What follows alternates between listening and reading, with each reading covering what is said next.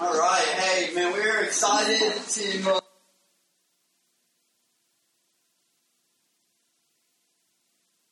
Chapter 32 this morning. We actually covered the first half of Genesis 32 last week, and so Rain, who I love to hear read, right? I don't know if you're like me, but man, Rain can talk. So anyway, he read for us the entire chapter, so we've got a little bit of context as to where we are. The new material that we're going to be covering this morning is actually beginning in verse 22 and working through 32. So if you have your Bible, go ahead and get that, or open up your app and turn or scroll to Genesis chapter 32. That is where we are going to be this morning.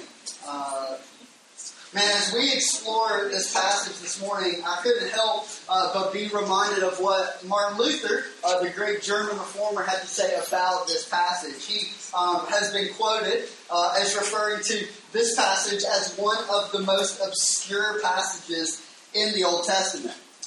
One of the most obscure passages in the Old Testament for a number of reasons. Now, we've heard it read, but we're going to spend obviously a few minutes looking back at verse 22 to the end in just a few moments. But as we heard it read for the first time, there is this understanding that there is some really strange imagery that we see being laid out by Moses as he writes this chapter. It can be a bit confusing even. One thing that we must remember, however, as we come into Genesis chapter 32 this morning, is that we are in the book of Genesis.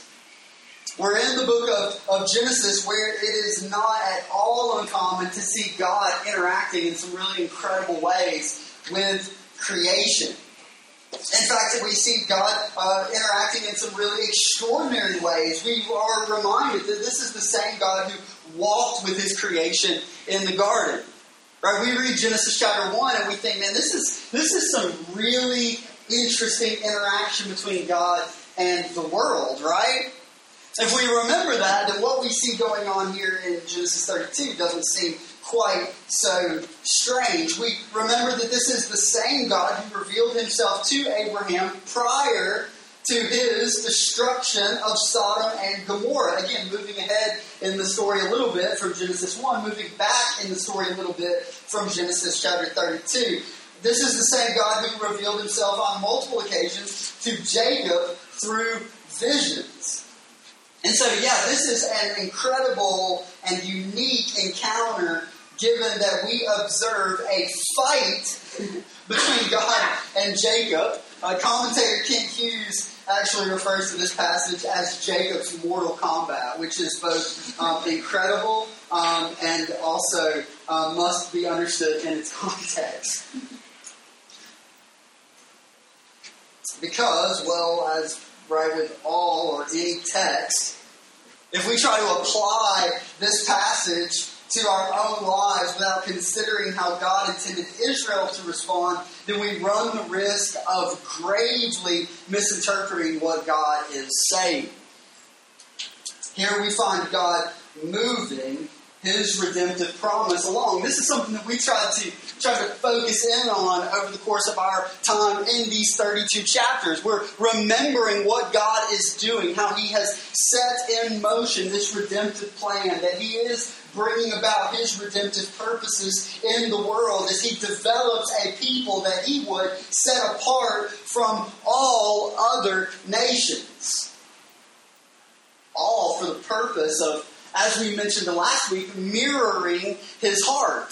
Right, we're brought to this realization that, and we're going to lean into this a little bit further this morning, that by way of gospel transformation in our lives, we begin to more accurately reflect the heart of God as we were created to.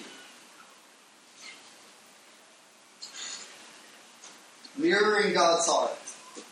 That's what we are in the story. Before God would ultimately bring into the world His only begotten Son, who would love God, who would delight in His law, who would love the sinner and submit Himself to their curse, so that we, sinners could receive his righteousness.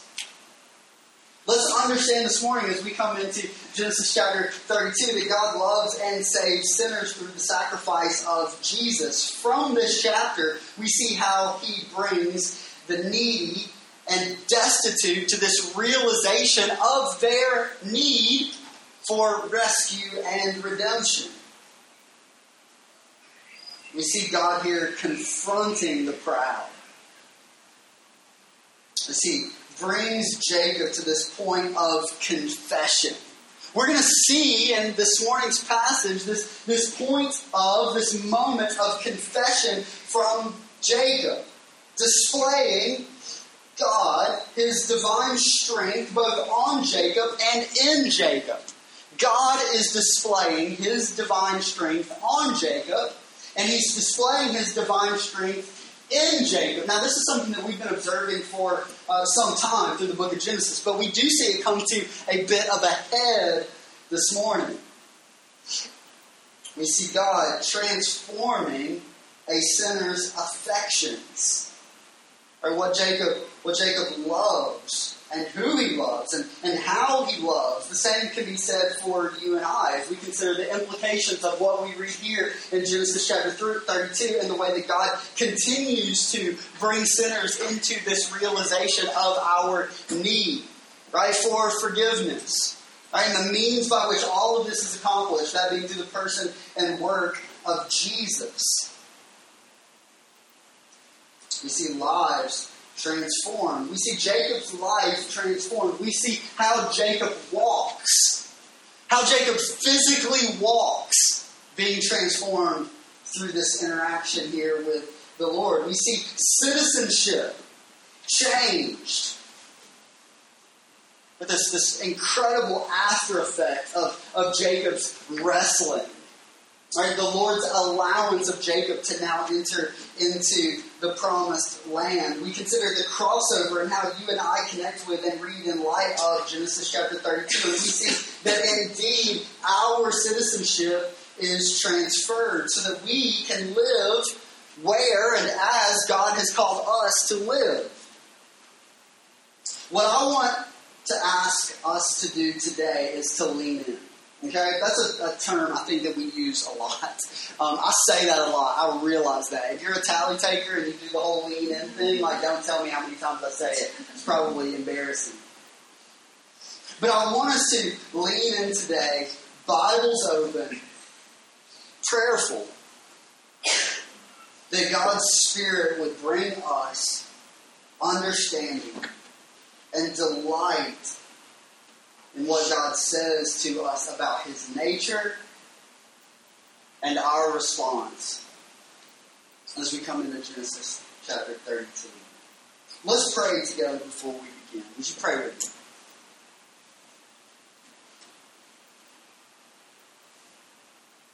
Father, we ask that you would bring your Spirit to work in our hearts. As we sit under the authority of your word, that you would stir in us a passion for your word, resulting in attentiveness and excitement as you reveal yourself to us here. Father, we ask that you would bring repentance and healing, that you would bring conviction and encouragement as we give ourselves and our hearts to you. Father, we love you. We love your word.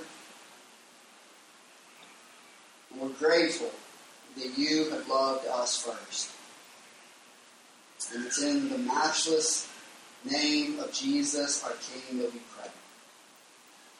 Amen. Amen. Hey, big idea, Genesis chapter 32. Part 2. Remember, that's where we are. You can check out part 1 on the podcast. Thanks, Matt, for getting that up each week. Big idea. Here's where we are. Here's what we're going to be looking at. God's unrelenting grace produces the necessary transformation for citizenship in this new land. This is what we observe explicitly from Genesis chapter 32, but we're going to talk about the implications of this statement for our own lives as we continue. God's unrelenting grace. We're saying some things about the Lord, and we're saying some things about His grace as we come into part 2 this morning. God's unrelenting grace produces the necessary transformation for citizenship in this new land. Now, here's the way that we're going to connect these things. We're going to consider how this is true, both in the life of Jacob, right, and those whom he would bring into the promised land. And we're going to consider how this is true for you and I as we, as God's people, look forward to entrance into this new kingdom one day. Reality check. We live in a world that is broken. Now, we live in a world that does not function as God created it to function. We see the rebellion of man early on in this most incredible book, and the after effects are obvious. We feel them, we see them, we observe them. We are frustrated by them, both in us and in the world. And so what is God doing, and how does He produce transformation that then corresponds with citizenship in this new land? From your and my perspective, this eternal kingdom. Bless you. Two things that we're going to talk about from Genesis 32, part 2 this morning. Make note of these. This will kind of serve to structure our time together. Number one, God's unrelenting grace. God's unrelenting grace, observable through a fist fight here with Jacob. God's unrelenting grace. Number two, Jacob's undeniable transformation. So the unrelenting grace of God results in an undeniable transformation in the lives of those who have been so impacted by His incomprehensible grace.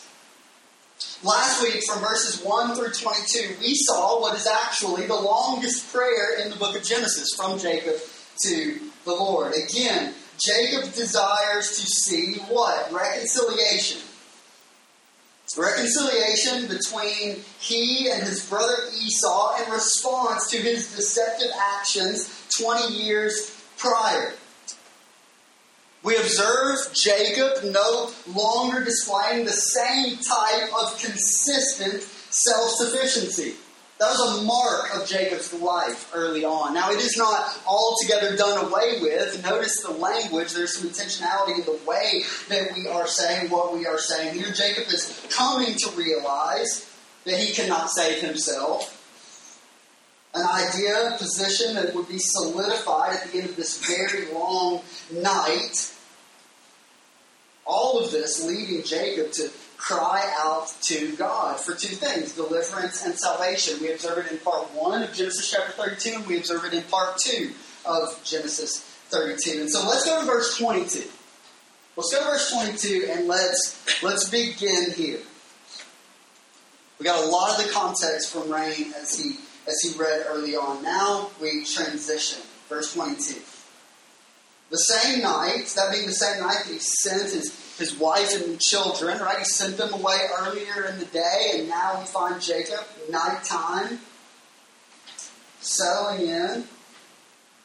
His wives and children have crossed the Jabbok, verse 23, and he took them and he sent them across the stream and everything else that he had.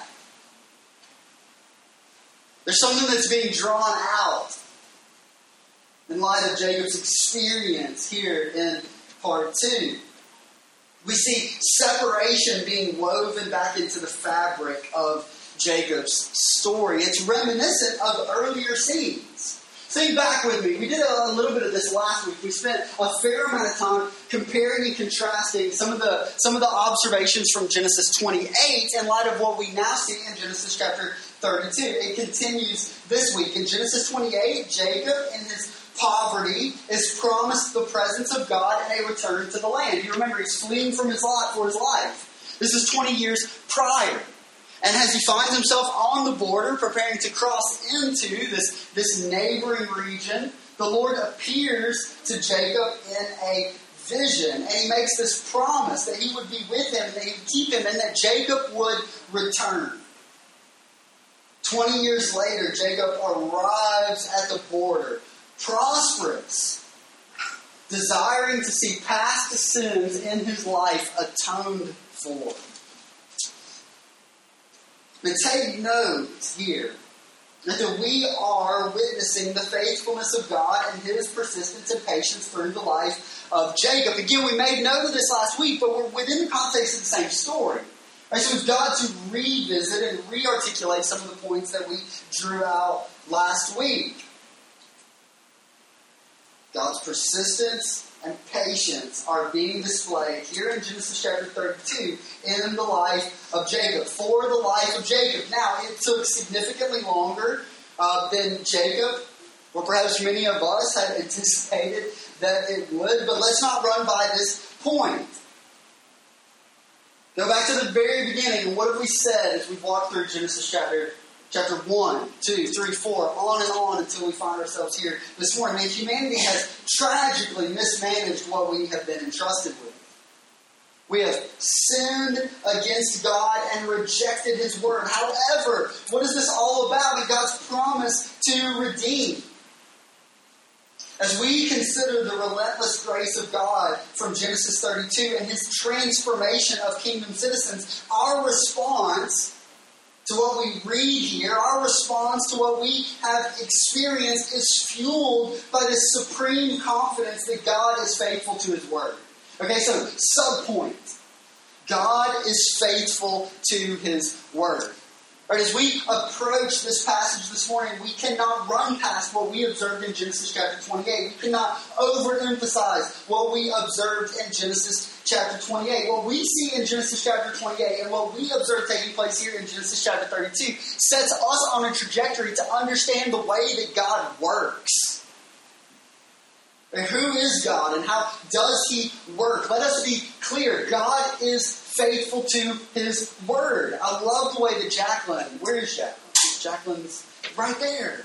Jacqueline mentioned how we are just a people who love God's word as we prepare to read our call to worship this morning. Man, amen. Right? Like, yes, we love God's word because we dwell in a world of vast inconsistency. And our lives mirror this many times. Like, we are familiar with it. And yet, in God's word, we find His consistent nature. Or we find a God who is committed to the fulfillment of His promises. This sets us on a trajectory to again, cast ourselves, to throw ourselves upon the word of the Lord, entrusting ourselves entirely to that which He is accomplishing. Does that make sense? Like, we can't run past this. We can't run past this idea that in Genesis chapter 28, God promises Jacob that He would return to the land, that He would keep him, and that He would bring him back. And now here we see Jacob returning to the land. Now, what we're going to see through the rest of this story is that God must do this work in Jacob before entrance into will be realized. That's what a lot of this story is about, right? God's work in Jacob. Yet we must observe these truths that we might confess our supreme confidence that God is indeed faithful. Here it is. Lean in. Right? Like we lean into Genesis 32 desiring the practice of faith.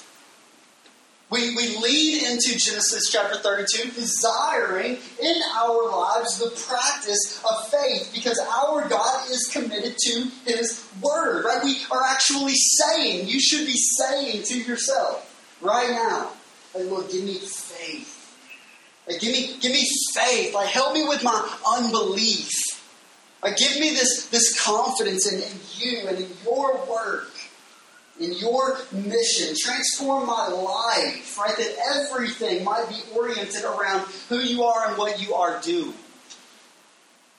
This is where we are, right? Because God is committed to His word. This is the framework that we possess as we come to every passage in this amazing book.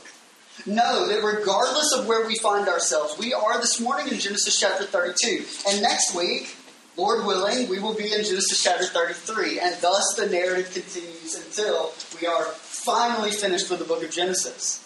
Right? But know this, whatever is next, the narrative remains the same. Right? Wherever we go, wherever you go, right, next, the framework must be a consistent one, and that is this, that God's word rules supreme. Right? That it is true and that we can bank everything on it. Do we get this? Are you guys with me so far? Are we overemphasizing this point? Are we belaboring this point? Are we beating a dead horse at this point? I don't think so. Right? In fact, I think if I practice it right here now, a bit of introspection, right? Like, I think that there is this direct connection between seasons of disobedience and sin and my failure to believe in the trustworthy nature of God's word and purposes. The same could be said for you, absolutely, right? There's this connection, there's this correlation. It's been true for the life of Jacob, hasn't it? Right? We know that Jacob is to be the heir of the promise. And yet there was this questioning of everything is rooted back.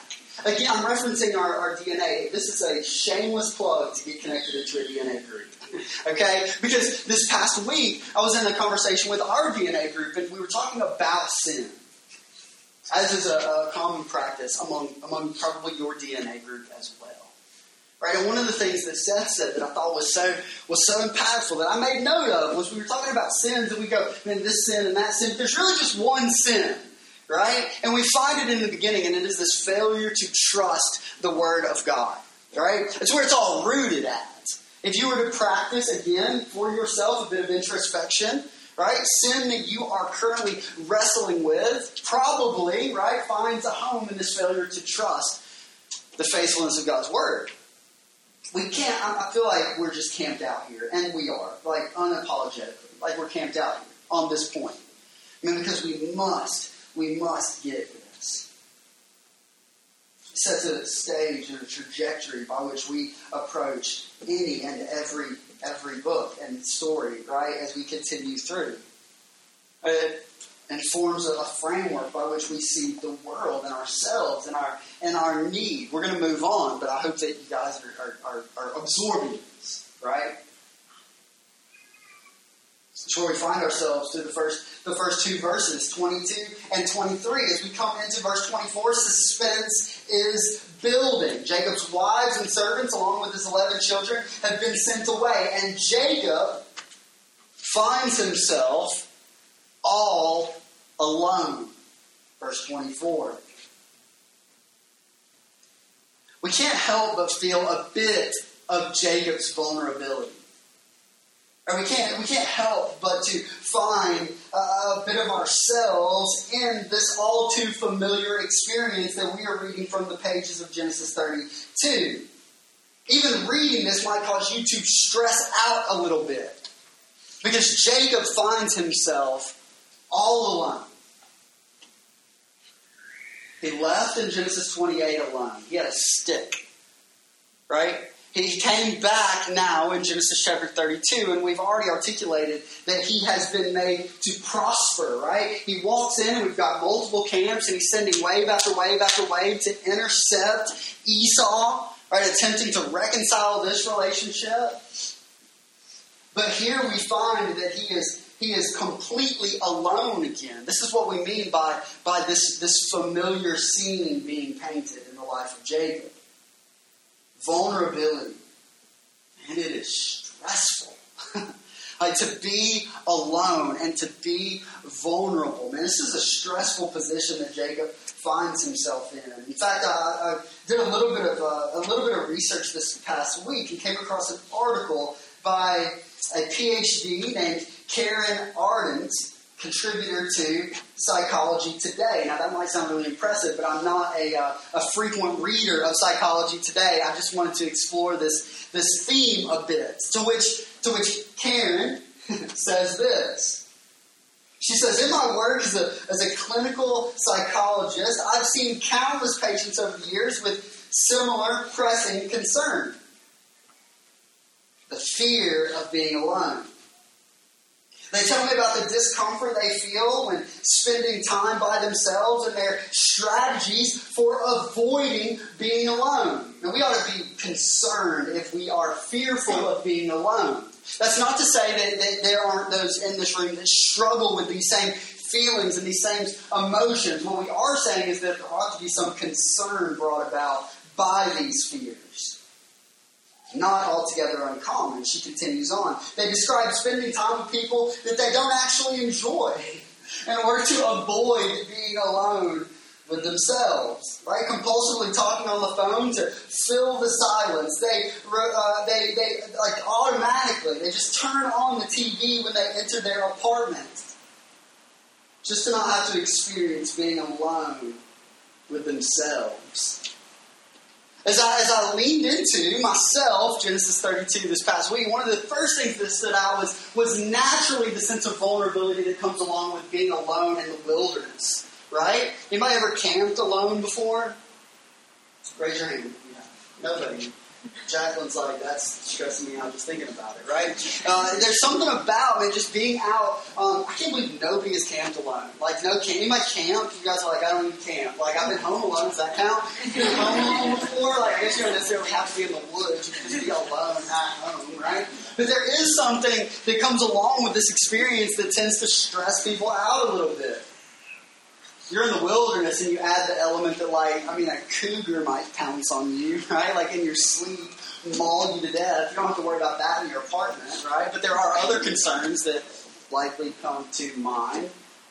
The vulnerability not only of the dangers that exist outside, but of some of the dangers that we perceive to exist within, right? Being alone with ourselves. Not because of any external influence, right, that might exercise its will upon us, but simply because our minds are a dangerous place. Right? Our hearts are dangerous places. And so there is this natural fear and anxiety that comes along for many people with being alone with themselves. Jacob finds himself here totally vulnerable. Right, Jacob finds himself here just cut open and laid bare. He is left with his fear and insecurity. He is left alone with contemplation of what that evening alone holds and what the next day, if it comes, might hold. Here's the point. Jacob is vulnerable. When out of the darkness, verse 24, he is attacked. At which point you immediately begin to legitimize all of your fears leading into this, right? Like, oh, this is exactly why I was freaking out, right? This is exactly why I was stressed in the first place. Because now I have this nameless, silent assailant who has jumped on top of me. Who, from Jacob's perspective, seems content on taking his life. Now, one thing that stands out from this passage is the lack of detail that we have. We see as we continue reading that this is a struggle that takes place through the evening. Like, it goes all night long, but we don't get a ton of detail as to what it looks like. We can use our imaginations. We know, based on what we read that follows, that there is this power that this assailant exercises over Jacob. We imagine that there is this adrenaline-pumping night of slapping and pulling and butting and labored breathing. This is like the type of fight that breaks out among kids, I would imagine, that typically ends with somebody going a little too hard, right? Somebody else getting mad and going home, right? Like, that's kind of what's playing out here. All of this serving as a parable for Jacob's entire life. Think about this for a moment. Think about how this night of struggle paints this picture of the life of Jacob as we have known it. He is contented with his brother. He is contented with his father. He is contented with his uncle. And now, as we would come to find out, he is contending with God. Minutes extend on into hours. All the while, Jacob, no idea that he is in the grip of God's unrelenting grace. Adrenaline pumping, slapping, spitting, sweating. This is a really interesting scene. Jacob can't seem to work himself loose. By the end, we're wondering who's holding on to who, right? Who's continuing the fight and for what purpose? All of this paints this incredible picture for us of the unrelenting grace of God. Look with me at verse 25. When the man saw that he did not prevail against Jacob, he touched his hip socket. And Jacob's hip was put out of joint as he wrestled with him. All night they wrestle. They fight. You would imagine that there are moments of reprieve within the battle, right? That you wrestle and you kind of okay, we'll stop. Anybody wrestler in here? Done wrestling before? Not off the top rope, but more legit, not back alley bare knuckle wrestling, a little bit something more Olympic worthy. Although you put WWE in the Olympics, that would be incredible, right? That would be incredible. All right, we had this picture of this fight taking place, and as they are laboring through the night, and it just continues on, there are moments where Jacob, we would imagine, goes limp, right? And he catches his breath, right? And then, all his might, he just goes hard for another 30 seconds, and then he stops, right? And he catches his breath. Jacob is undoubtedly exhausted. And then, with a single touch, verse 25, this assailant throws his hip out of socket,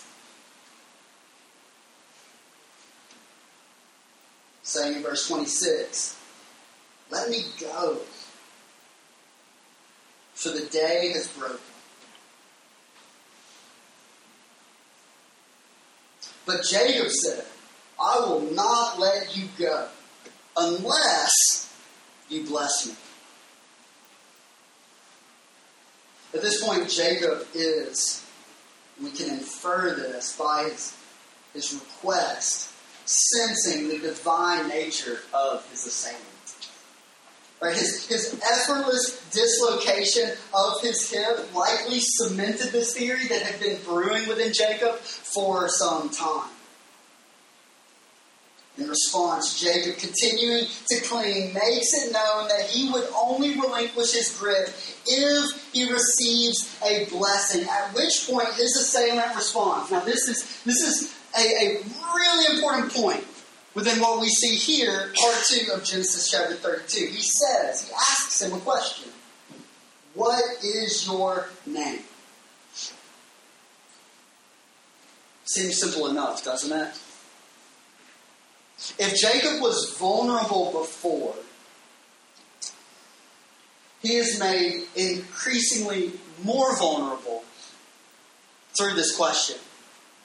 And in fact, some of the fears that Jacob found himself wrestling with before he began wrestling with this assailant are now being brought to the surface. We're talking outside of the fear that I'm going to be robbed, or outside the fear that Esau is going to somehow work his way around those who have been sent to intercept him, and now he's jumped on and wrestling Jacob in the middle of the night.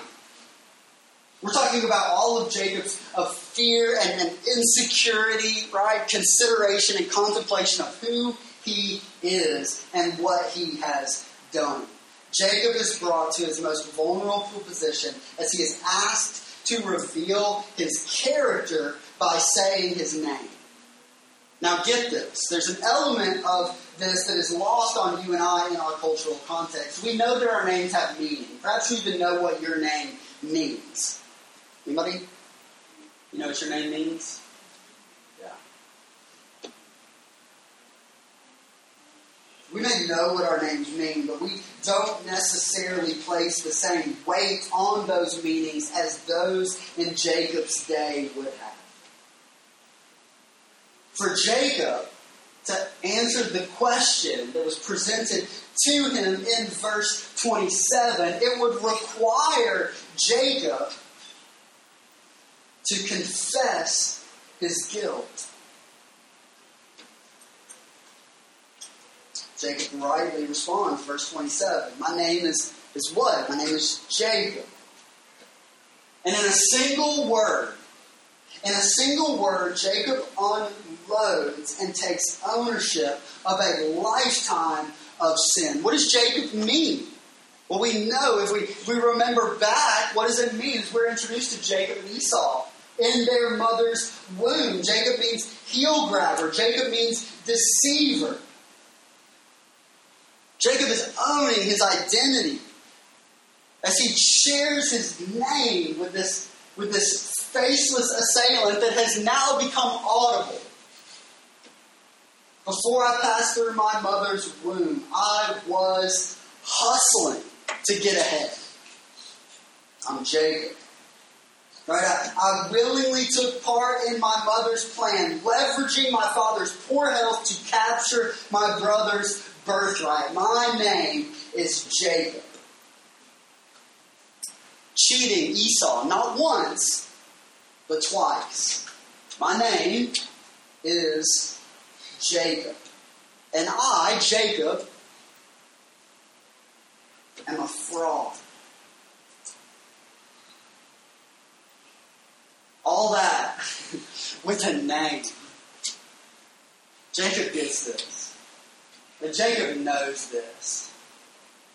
Jacob feels this. And now he's putting it out there.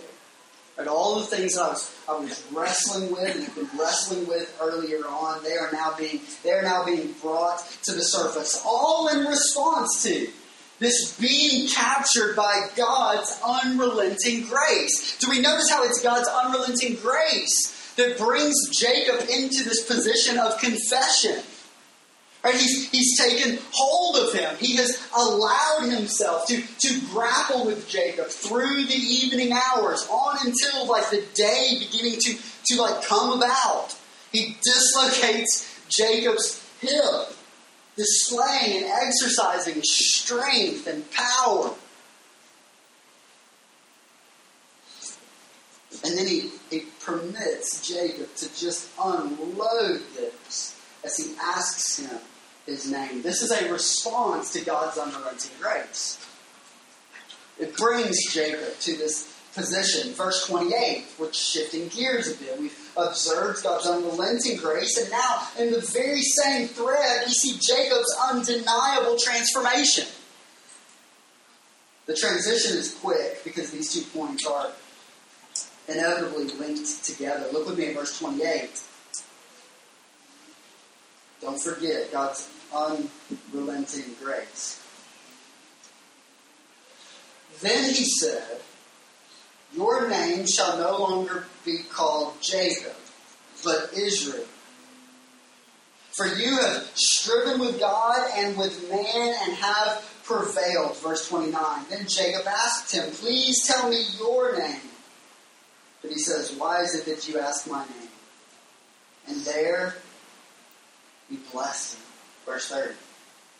So Jacob called the name of the place Peniel, saying, "For I have seen God face to face, and yet my life has been delivered." The sun rose upon him as he passed Peniel, limping because of his hip.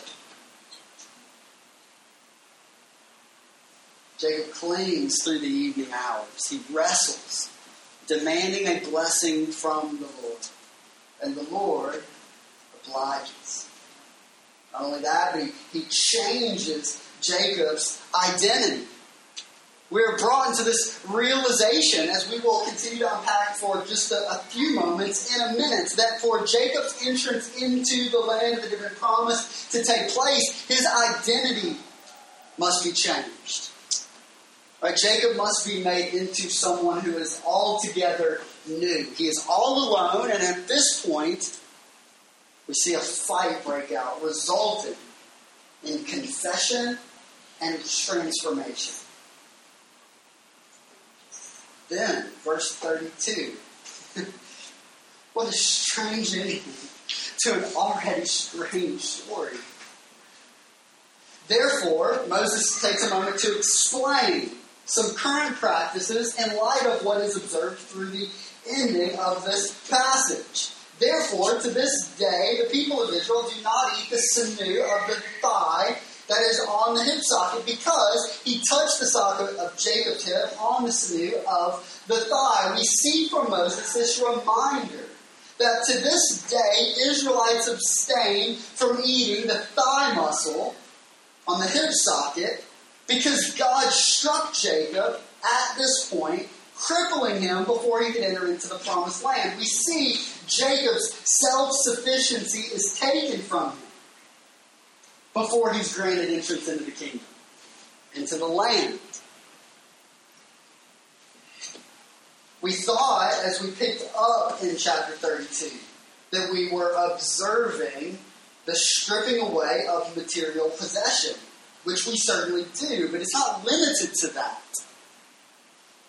Over the course of the evening, we find that any sense of self-sufficiency that Jacob possesses, which has been a benchmark of Jacob's life up to this point, is stripped. It is taken.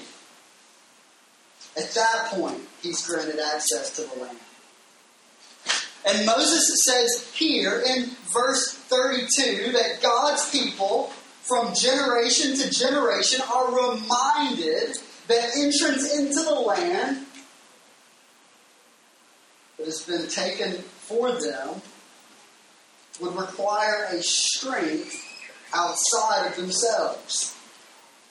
Thus the historical practice. Whereas self-sufficiency has been a major part of the story up until this point, reliance on God and His unrelenting grace would occupy the central position as they reflect back on these moments. God's gifting to Jacob and his people this land.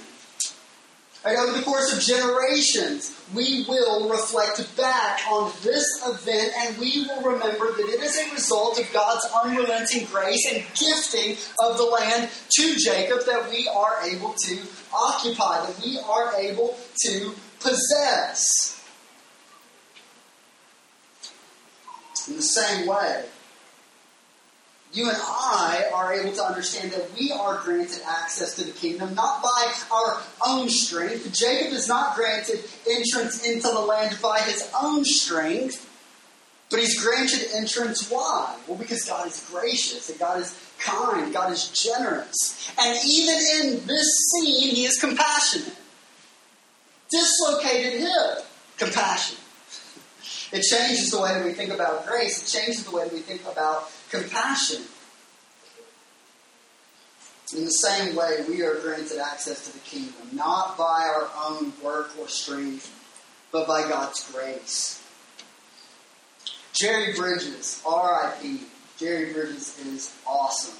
Read anything you can by Jerry Bridges. Said this in his book, Transforming Grace. He says, we are brought into God's kingdom by grace. Jacob is granted entrance into the land by God's grace. We are sanctified by grace. Jacob has been sanctified by grace. We receive both temporal and spiritual blessings by grace. Again, you see the connection here. We are motivated to obedience by grace.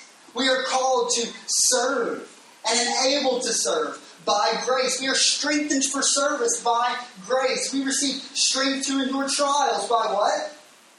Grace. And finally, we are glorified by grace. Listen to this. Read this. Right? The entire Christian life is lived under the reign of God's grace. What an incredible story. What a remarkable story of God's grace. The kingdom is not reserved for the rich. In fact, Jesus makes a point to warn the wealthy and the affluent of the dangers in equating their experience in this world with kingdom citizenship. The self-made, self-sufficient cannot inherit the kingdom. At the same time, Jesus emphasizes the struggle that we are to embrace in this life as we cling to Him. We observe Jacob clinging here in Genesis chapter 32, contending for the faith and running the race in pursuit of the blessing. That is Jesus Himself. What is the blessing? Who is the blessing? It is Jesus. If you desire kingdom citizenship, know this, Right? Know that the requirement is both unimaginably simple and incomprehensibly difficult. That seems like a strange paradigm, doesn't it? Citizenship and entrance into requires that we cast aside our self-sufficiency. And Acts 13, believe in the Lord Jesus. Through this, we are forced to acknowledge that separation is not limited to Jacob's story, but it extends on into ours. We identify with Jacob's sin and dependency. We identify with Jacob's sin and deception. We relate with his tendency toward self-sufficiency. In Luke chapter 18, verse 17, Jesus tells his followers, we're making a New Testament connection here, that only those who receive the kingdom of God like a child will enter in. Displaying, like Jacob, both dependence and persistence. If you understand, if you have children, you understand what this looks like. Our cry is quite simple. Here it is. Our cry is Christ. Our plea is Christ. Our strength is Christ. Our hope is Christ. You and I are left to cling, but to Christ. So that we say along with Jacob, man, I cannot let go. Right? I cannot let go. I will not let go because you are our only hope for blessing. We cling with all that we are only to realize, now we're connecting back to Genesis 32 here, that in less than a chapter,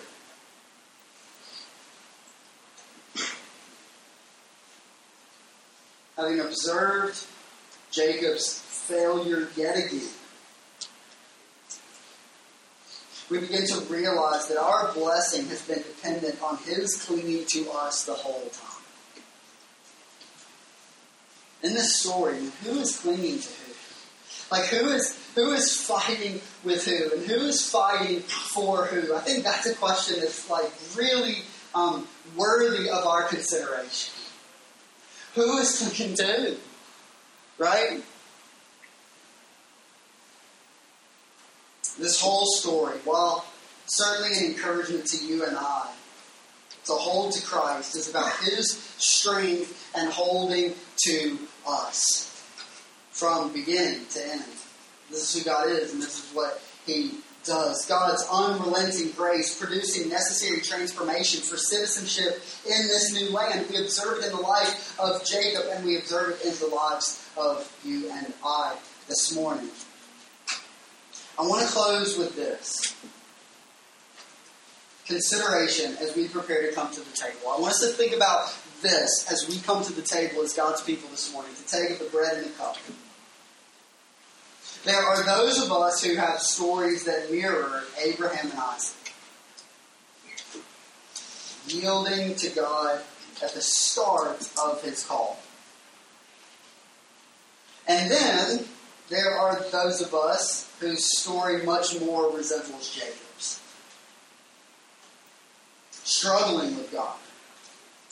Confessing outwardly this desire to be a part of his plan while inwardly working on our own means towards a specific end. Until God, in his grace, makes our weakness clear, resulting in undeniable transformation. And so as we come to the table today, the question that we are left considering is who in this story, this much bigger story, are we left to identify with?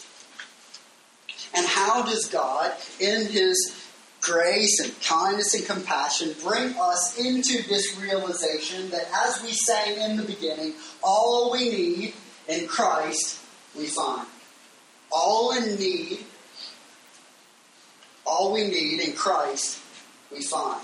This is the realization that we are brought to, with entrance into the kingdom, that citizenship into the kingdom, rests entirely upon the work of Jesus and our surrendering of this false notion of self-sufficiency.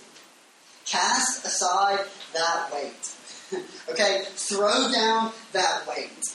Know that it is not by the works or labors of our hands that we enter into, but it is a result of the divine transformation that God brings about through the person and work of Christ, as His Spirit opens our eyes to understand our need.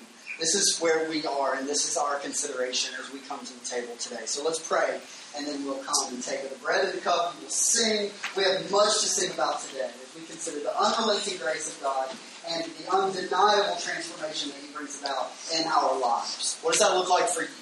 Consider this as we come to the table.